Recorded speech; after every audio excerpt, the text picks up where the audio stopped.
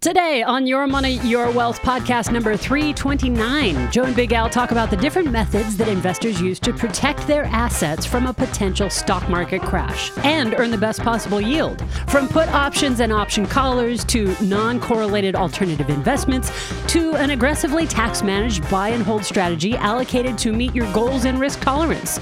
Plus, how do you measure the performance of your financial advisor? How does tax loss harvesting work? What's the tax status of health savings accounts? The fellows also discuss a Roth contribution strategy with a drop plan and a pension, and whether alternative minimum tax is a concern when moving Roth funds to an annuity. And you'll want to stay with us through the derails for our first Dear Joe non-financial question. How can John in Abilene, Texas get his mother-in-law not to smoke in his car without starting a fight? If you've got a money question, random life question, comment, or story, click Ask Joe and Al on air at yourmoneyyourwealth.com. I'm producer Andy Last, and here are the hosts of Your Money, Your Wealth, Joe Anderson, CFP, and Big Al Clopine, CPA. We got Steve writes in from San Diego. Hi, Joe, Big Al, and Andy. Show's really strong these days. It wasn't so good before. Just like my portfolio. How's your portfolio? Strong. Strong. It's strong. Love listening to it each week. How can I protect my stock investments against a potential market crash? Is that the question, Steve? I'm a long-term buy and hold investor. Assume that good portfolio management practices are already in place. Diversification, asset allocation, rebalancing, dollar cost averaging.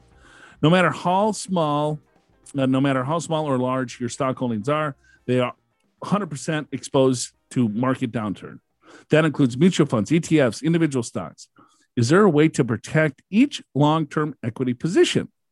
I've heard of things like trailing stop losses, put options, collars, and such.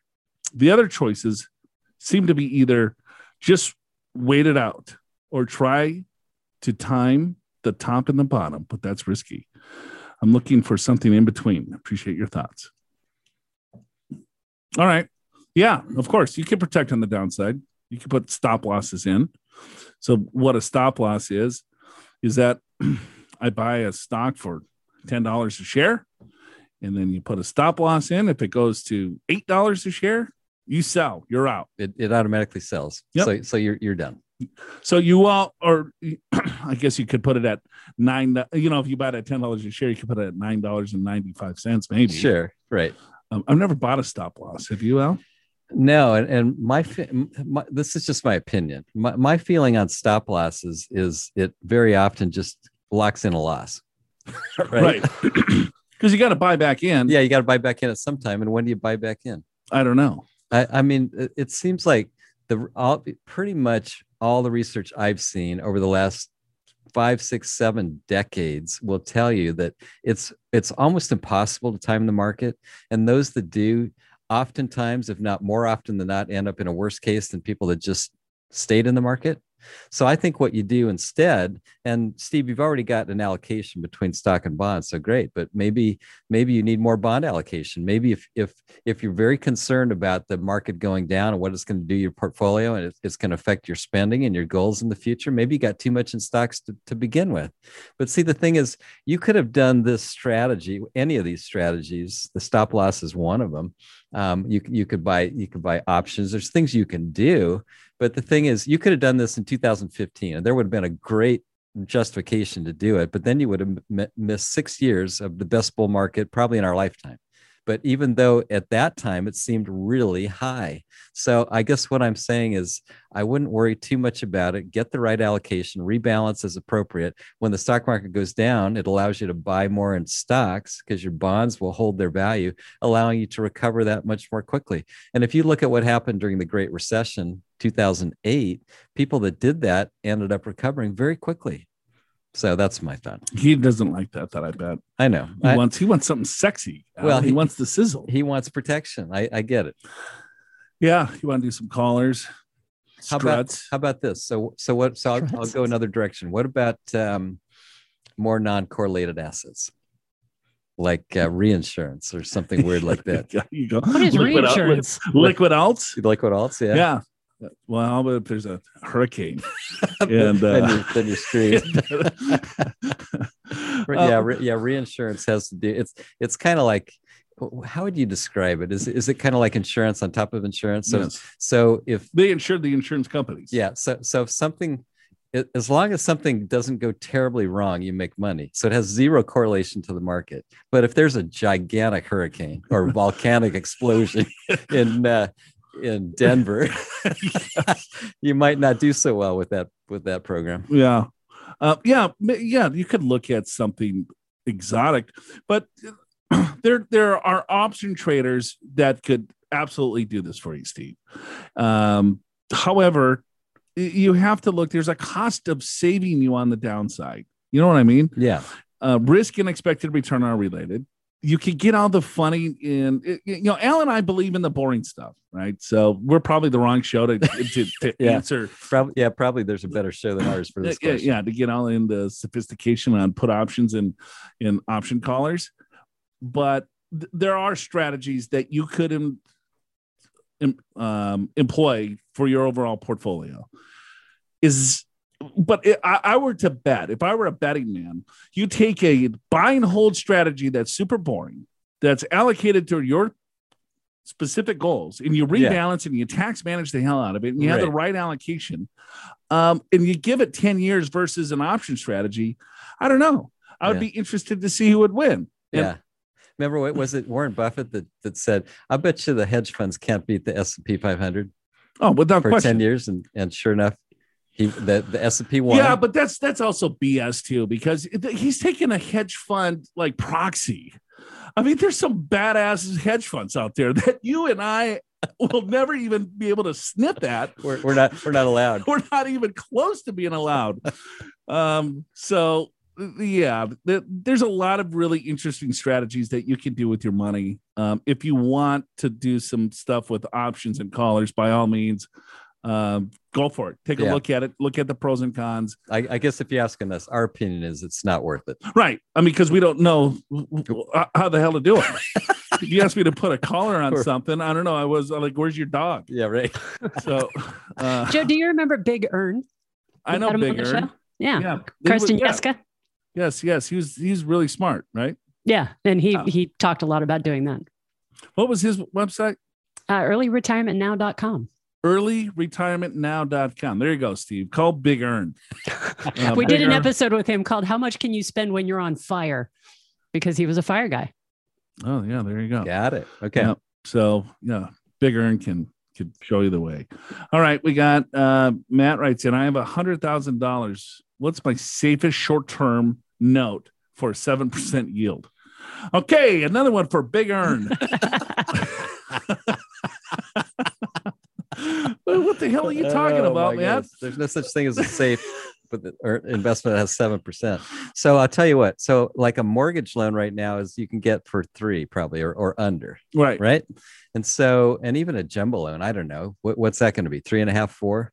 So so if someone is super subprime, someone's about to file bankruptcy, so someone lend him money or her money. If someone is willing to pay you 7%, there's something going on here. There's an issue. There's a risk.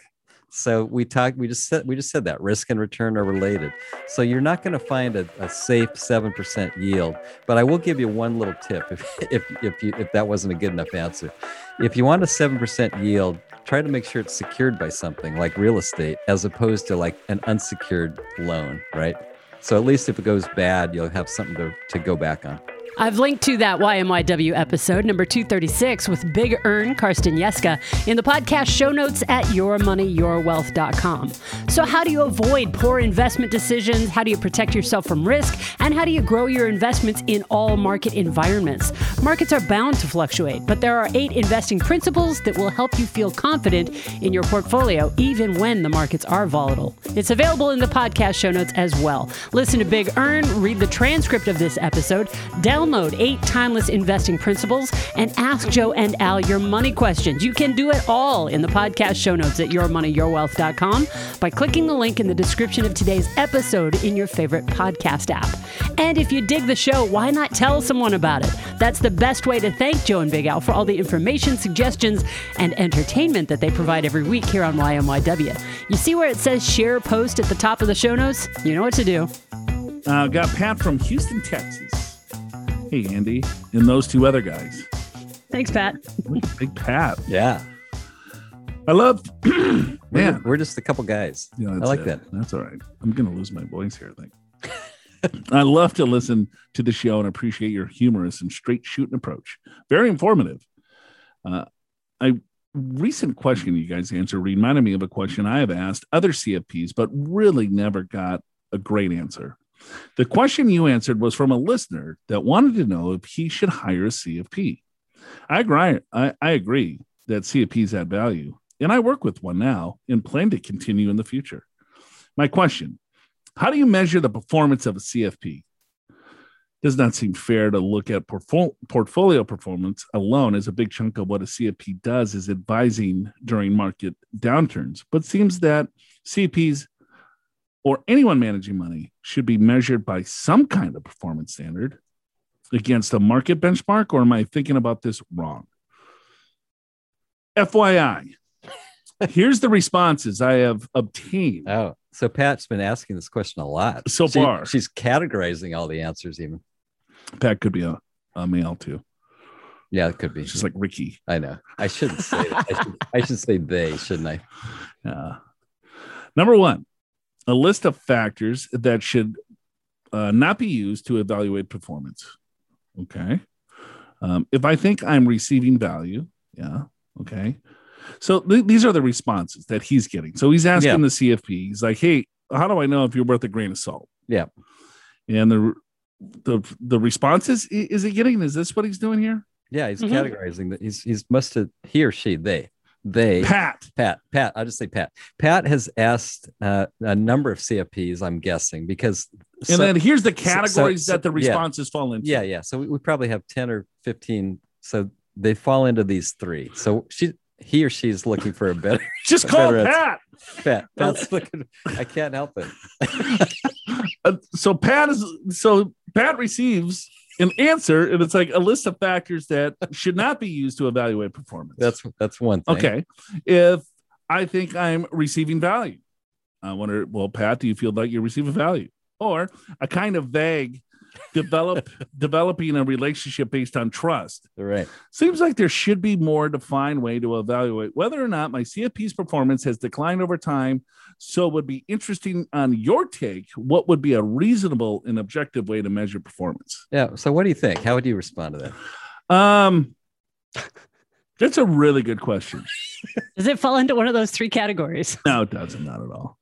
It's kind of like, so first of all, it's like Pat's trying to do a quantitative analysis on a qualitative factor. Yep. How you like that? Is that clever? Yes, I agree with you. You're using big words, and Joe actually understands them. That's pretty good. It's like, should I evaluate my spouse? How can I measure the performance over the last 33 years? I don't know. Let's see, by a list of factors that I shouldn't use, or I don't know, or I'm receiving value. I don't know. Are you? I am, by the way. So yeah, there you go. I think it.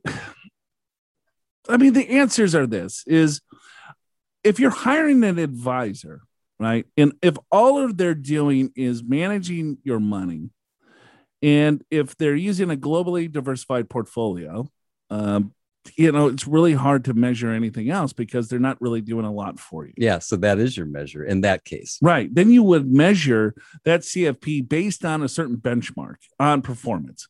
So if they're not doing anything else but managing your money, then for sure measure them on a benchmark.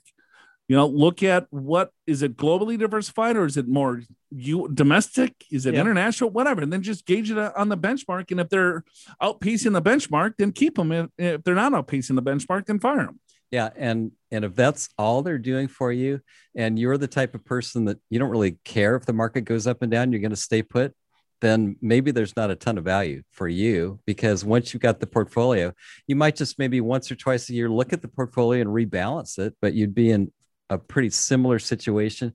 But for most people, they freak out when the market is going down, or they get too optimistic when the market's going up, and they buy and sell at the wrong times. Right. And, this whole thing based on trust and all that, I mean, that's just a BS way to avoid the question. Well, do you trust me? Right. But the person's got to be somewhat smart in this industry. Sure. Right. They have to understand tax law. They have to understand how to create income. They have to understand rebalancing, tax loss harvesting, asset location. There's so many different things that they should be doing for you on an ongoing basis.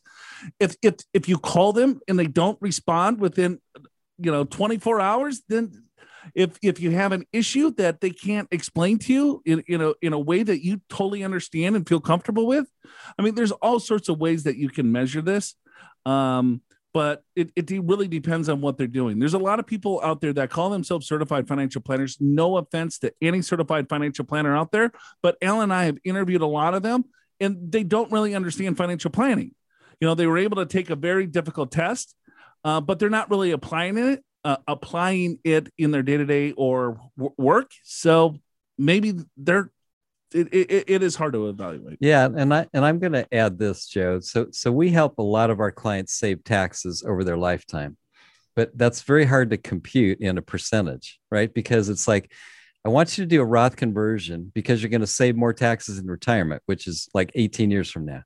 So it's like, I want you to pay more taxes this year, more taxes next year. So if you just look at that, it's like, I'm actually going backwards. I'm losing money. I'm losing money but if you look at over a lifetime, and that's the best way we can think about it is you run projections over a lifetime and look at how much better you're in a situation. But it's hard to put that in terms of a rate of return. Yeah. Another thing too, Al, there's ways that certified financial planners or any advisor could do that going through financial planning software, let's say. Sure. Because we'll run through what if scenarios.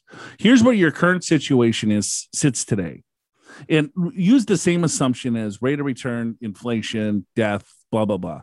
And if you follow our recommendations in regards to this for your cash flow, this for income generation, this for tax strategies and so on, pay off your mortgage, don't pay off your mortgage, things like that, you could see a drastic change in the overall net worth of the overall client. Sure. So that's probably one way to do it. But it's hard to gauge that against any other advisor. Right. You know what I mean? If I was with a different advisor, would I be in a different situation? Sure. Here's my answer. If you're not with me, the answer is yes, you would be in a lot worse situation. Right. So Andy, then throw out our number and ask them to call us. 888-994-6257. So here's another little wrinkle on that. So a lot of times we'll sit down with an individual or couple and show them that, you know what, you've got plenty to retire, spend more. And so, you know what, they spend more. So they actually end up in a worse spot, but they had a better quality of life. And that's, how do you measure that? Yeah. I think Pat has an advisor that Pat doesn't necessarily like. Yeah. And it's like, how do I gauge this advisor? There's got to be a metrics, right. How do I give this person a grade? Right. Because we've been graded our whole life. Sure. A through F. I got a C on that one, then who got an A. All right. Well, I would rather go with the person that got the A than the F. Right. So I guess we should start looking. Maybe you're onto something. Maybe we should all have 10 advisors. Then we could grade them all each year. Maybe. And then after 5 years, we pick the ones that get A's. I don't know. I guess it goes back to kind of, your question. That's why I've been single forever. It's like, this one's nice, but is there something better out there? Is there something better out there? I don't know. You haven't figured out how to do that quantitative analysis. I haven't found out yet. So that's why I have tested. I got to test it. Got it. So, all right. Hi, Andy, Joe, and Grande Al. Like it. I'm John from Abilene. Yes, Joe, you mispronounced it the last time. Last time you said Abilene. But Abilene is right. See? Abilene is correct. See, that was perfect. Yeah, you learned. Yes. You learned. He can learn. It can learn. I have a question about HSAs, health savings account. All right. I thought after 59 and a half, I could use my HSA just like a Roth for tax-free income. But I recently saw a post that said it was after 65, your withdrawals used for anything but medical will be taxed as ordinary income. I'm lost. Thanks. P.S. Joe, you said on episode 326, you want to start giving random life advice. You're Joe. Financial. Yep. All right. Well, let's hold on to that question. Yeah, we'll come back to that. Let's answer the first question. Interesting. This is going to be fun. Yeah, yeah. All right. Here we go. John from Abilene. So the post that you read was right. Yeah, it was right. So first of all, you the only way you get money tax-free out of an HSA is to use it for medical expenses, which, by the way, you can do anytime throughout your life, age 30, age 50, age 70, whatever. But what you're thinking of is if you pull money out before age 65 in an HSA and use it for something other than medical, you have to pay ordinary income taxes and a 20% penalty. Once you hit age 65, you can still do the same thing and you pay ordinary income taxes, but you don't have the 20% penalty. So here's the deal with HSAs, right? The dollars that you put in, you can put up individuals $3,500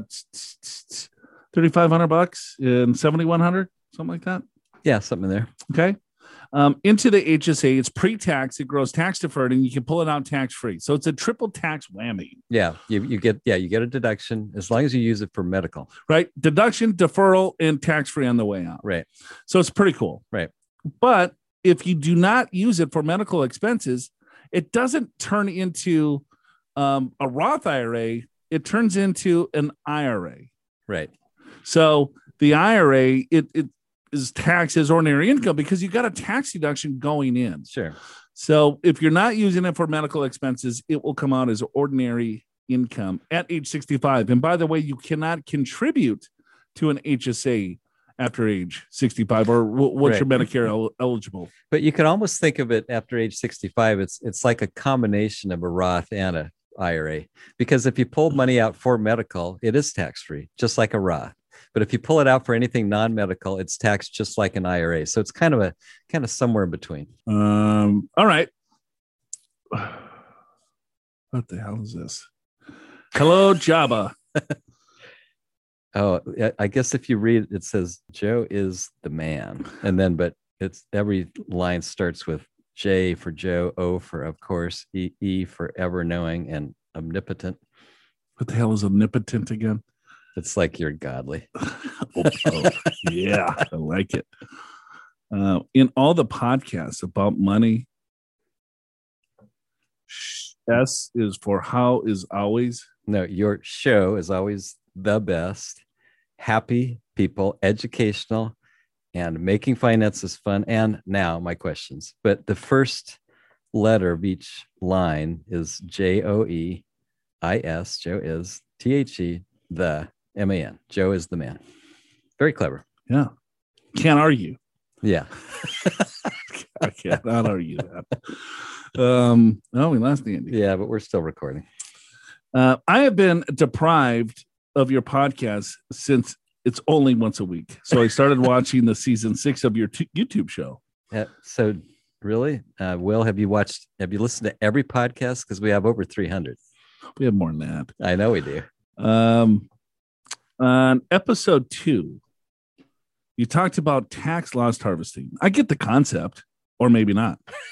In your example, you bought at around $30. And if you sell it at around 36, it means you have a gain of $6. But the example strategy was buy at 30, sell around 17, buy something similar at 17, and then sell at 36, creating a loss of 13 and a gain of 19, which is a total of 6 on the surface. Is that the same?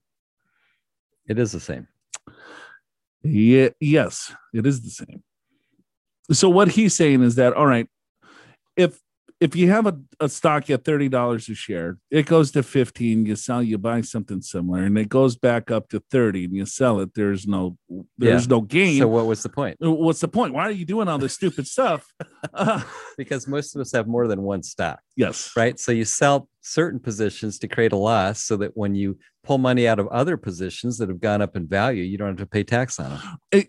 Yeah. And then you harvest the losses, because unless you only have that one security and you're going to sell it 100%, then it doesn't make any sense to do it. Then don't do it. Yeah. And I think that's where people get tripped up, and the analysis is correct. I mean, you end up in the same spot, but what they're forgetting is you should have more than one investment, right? And that's the whole point here. Is the strategy being able to use the loss of 13 at full tax rate and only pay on the 19 at capital gains rate? No, the loss is a loss against capital gains. So if you have a capital loss, it will offset capital gains dollar for dollar, but a capital loss will offset ordinary income up to $3,000. Sure. Do you think, I know one of them is being able to carry over. Yeah, capital losses will continue to carry over for the rest of your life until you utilize them. So yeah. So let's say one loses $60,000, Al. Okay. Does it matter if it's short-term or long-term? Possibly. Not on the loss, does it? It does, because short-term loss nets against the short-term gain first. Long-term loss nets against the long-term gain first. And then if there's still more losses for one or the other, they net against the other kind.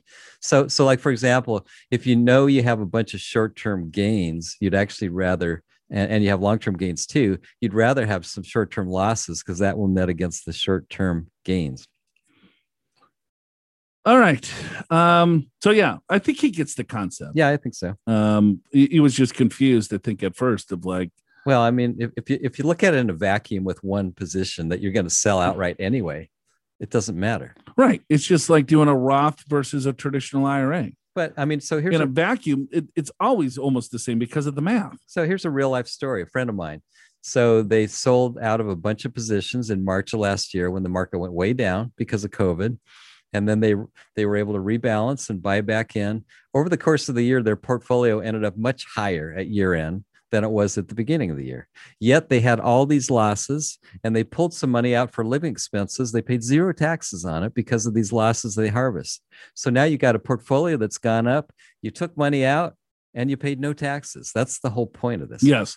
So let's say they had $1 million portfolio. It's worth $1.3 million at the end of the year, but they were able to harvest $200,000 worth of losses. That's right. And they needed $100,000. They pulled it out, paid no tax. Correct. That's what we're talking about. Right. You can't look at any strategy in a vacuum. Right. All right. Well, my money, my wealth. Will. He's going to go back to the episode in contrast to the 10X guy contemplating listening to your show at half the speed just so it can last longer.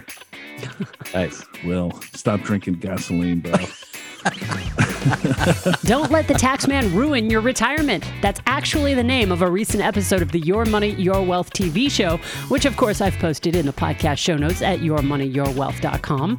Learn about the different types of income tax, taking advantage of capital gains tax rates, more on this concept of tax loss harvesting, deductions, exclusions, and more. Make sure you're subscribed to the Your Money, Your Wealth newsletter so that the latest TV and podcast episodes land right in your email inbox as soon as they're available. Click the link in the description of today's episode in your favorite podcast app to subscribe to the YMYW newsletter and to take control of your taxes in retirement. Mike from Columbus writes in, hello, Andy, Joe, and Big Al. I absolutely love the show. I'm 52. My wife is 50. We would like to retire in 8 years. I'm a firefighter. My wife is an RN. Wow. Dynamic duo there. Right. We're completely debt-free and drive a 2008 Chevy Silverado and a 2006 BMW. I'll receive a yearly pension of about $100,000 when I retire. My wife will not receive a pension. I will have approximately $1 million in the drop account once I retire, tax deferred. Currently, we have the following assets. Got $200,000 in tax-free, $500,000 in tax deferred, and $200,000 in a brokerage account. We have combined annual income of $225,000. I am unsure if we both will be eligible to make 2021 Roth IRA contributions. However, I do not have a traditional IRA, so I believe I can deposit the $7,000 in the traditional IRA and then use the infamous backdoor Roth every damn week. My wife won't be able too, because she has $220,000 in her traditional, and I believe the pro rata rules applies to her. Very good, Mike from Columbus. Yes, you are correct on both those comments. My wife's employer allows her to make contributions to either a 401k, Roth 401k. My employer only allows contributions to the traditional 403b, although I hear they may soon change that to the Roth 403b. We should be able to contribute the max of these accounts, $26,000 to both and $7,000 to the back door. Finally, my question is finding the best strategy to use these contributions. Should I pay taxes now on contributions that can be made to the tax-free options available, or make contributions to the tax-deferred accounts? When I retire at age 60, I figure we should have approximately $2.5 million in our accounts. Of this, including the $1 million in the drop plan, will be in tax-deferred accounts. I plan to use my yearly pension and supplement with brokerage account and use the rest of the tax brackets to transfer from pre-tax to tax-free accounts. I hope you can follow my thought process. In the meantime, for the next 8 years, would it be better off filling the bucket with contributions going to tax-free accounts or taking advantage of tax-deferred accounts? Thank you for my question, Mike. Okay, Mike, Roth IRA, 100% all the way. Al, do you agree? I'm going to agree with you on that. Oh, because he's got $100,000 pension. Right. So $100,000 pension is the same as having a $2.5 million in an IRA. Right. Roughly, with the 4% distribution rule. And what that means is you take 4% out of $2.5 million is equal to 100,000. Or if you wanted to try to create $100,000 from a retirement account, you would need $2.5 million to do it. Yeah. So we'll start with the 2.5 million. So then we'll add the $1 million in the drop. So now it's 3.5, and we'll add another 500,000 deferred. So it's equivalent to having $4 million in an IRA 401k, which is a lot of money. You need more diversification. You're in, let's see, at this income level, you're probably 24%, 24, barely, maybe even 22. Right. I mean, you're right around, and that's a good rate compared to what it has been and probably what it's going to be. So Roth IRA, 8 years, jam 100% Roth. I would even convert her IRA into a Roth. Yeah. So you're $225,000. Let's call it $200,000 of income, and they're married. So he's in the 24, just touched the 24% tax bracket. I believe it's 170 grand. Yeah, that's right. Okay. He's got plenty of room in the 24% tax bracket. Yeah. So over the next 8 years, I would get all of that $200,000 out of her IRA into a Roth. I would put 100% of my contributions into the Roth, because the pension plus her Social Security, and I believe, I don't know if firefighters will receive. So yeah, he's got the pension. I'm not sure about Columbus's. Yeah, it depends on the county probably. Pension plan, but maybe Mike's got Social Security. Let's just assume he doesn't. She's going to have Social Security plus the fixed income pension. They're going to be in probably the 25% tax bracket once the tax rates revert back. Yeah, and that's if they revert back to what they were going to. Will they go higher? I mean, that's possible too, right? Right. So yeah, no, I completely agree with that. And if she converts to the Roth, then she can do a backdoor Roth contribution as well. Oh yeah, we got to do the double duty backdoor. Another benefit. Yeah, so much fun. Everyone's doing the backdoor. Okay. All right, Mike. Let's see. Appreciate your email. Appreciate your service too. Yeah. How about Georgie Porch. Okay. My wife and I have significant retirement investments in our pre-tax bucket. It will look to begin moving some of our assets to Roth once I retire June 2021. And my income over the next few years will be much lower. We have $300,000 in our Roth IRAs, and we're thinking about moving these funds into annuities to generate tax-free income stream in retirement. Do we need to worry about any AMT impact in doing this? I don't know of any AMT issue with that, so I would say no. Yeah, but why are you going to move the money into annuities? I guess that's the bigger question, right? Yeah, I would not probably move those into annuities, but if he wants to get a guaranteed income, it's in the Roth, and it's going to give him tax-free income for life. Guaranteed tax-free income. It's just that with annuities, in general, for downside protection, you're giving up some rate of return, and you want your highest rate of return in the Roth. So I'm not sure why you'd want to do that, but that's just my opinion. Right, because annuities, your guaranteed income, your expected or your IRR in those are relatively low. It's going to be lower, and you kind of want something that's going to do well because it's tax free. Right. So something that grows 6% versus 1.5%. Right, or whatever. David's got a pretty long one here. I don't know if I want to read this. I think you'll be able to read about half of it. I don't know. It's like making my eyes like just. Some of it is in italics too. Yeah, I don't know. Every time I see that, I just kind of go, "Oh God, is he referring back to something else?" Yeah, he's underlining. He's quoting us from Andy's mother's transcript from our show. Okay, we'll just hold off on that one, I guess. We have more energy next show. Yeah, he's sourcing, our answers. Yeah, that's right. So, I watched a movie last night that kind of reminded me of our listeners. Yeah, it was Two for the Money. Two for the Money. Okay. Never heard of it? No. Andy, any Nope. takers there? No. It's with Al Pacino. Okay. And Matthew McConaughey. Oh, that would be good. Yeah. It wasn't that great. It wasn't that great? No, Okay. It was like Matthew McConaughey was like this college football star, and then he snapped his knee, and Okay.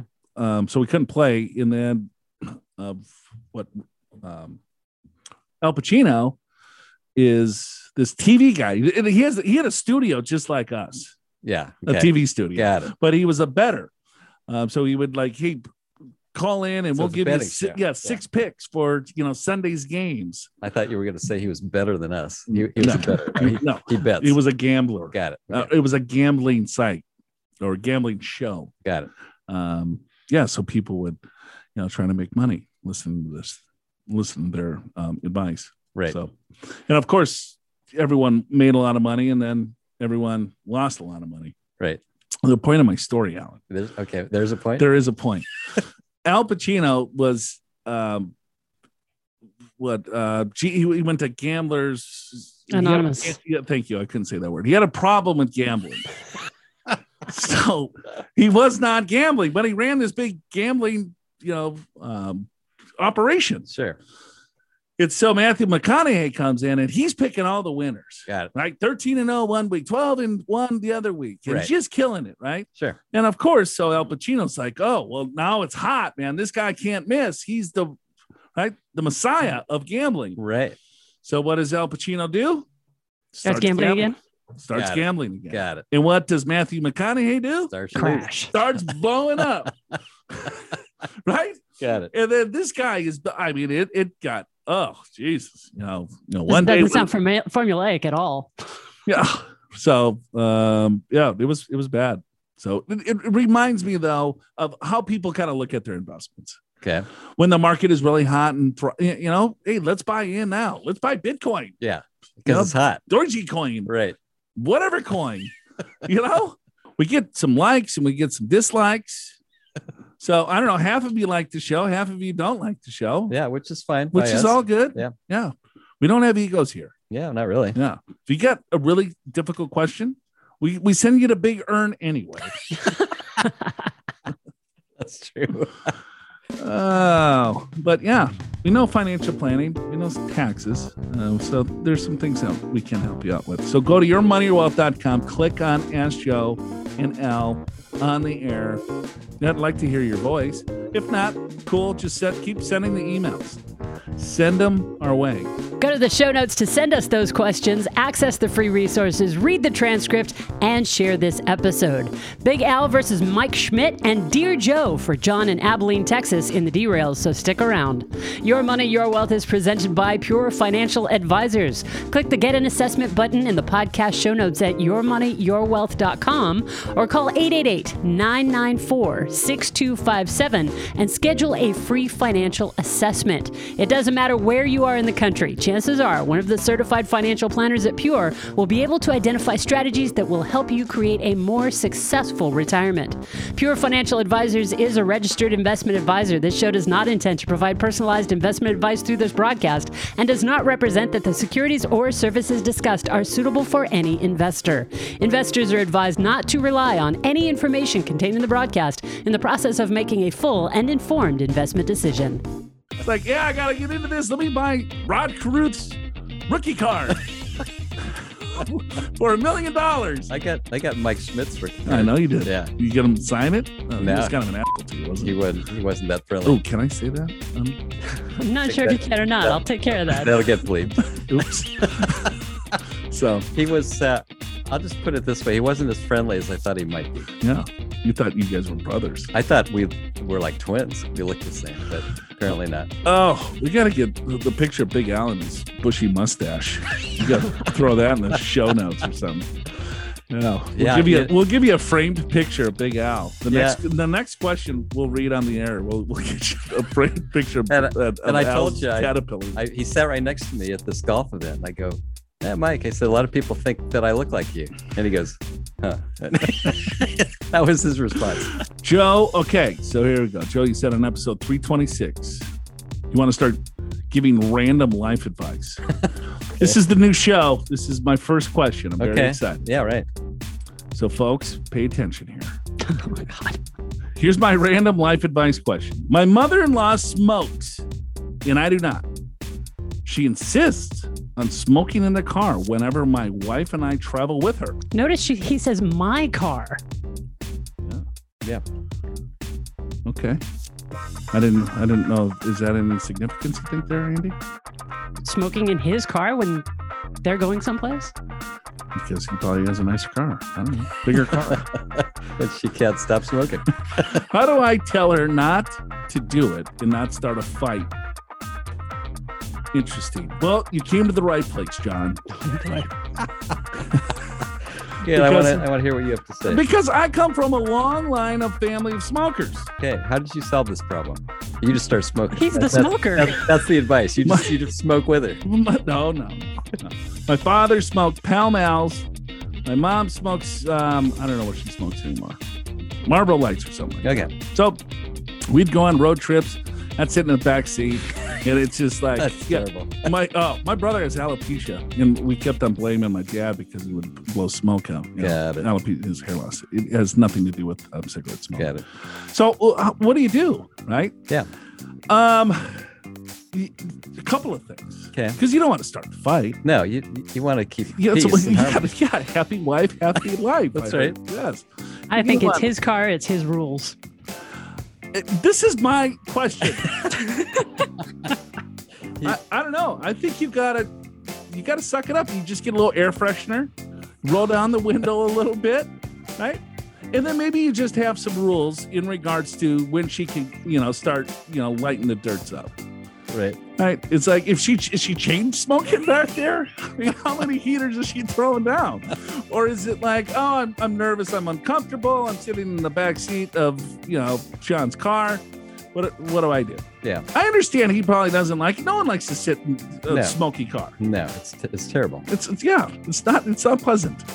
But I don't know if you're gonna make the old lady mad. She probably doesn't have much life left. Oh. Oh boy. There we go. So here's my thoughts. Well, first of all, you don't have to travel with your mother-in-law, but that may piss off your wife. So that maybe isn't a good idea. How do you avoid that? Well, maybe then that's called divorce. Maybe his wife doesn't like it either. So they can say, "Mom, you're going in another car."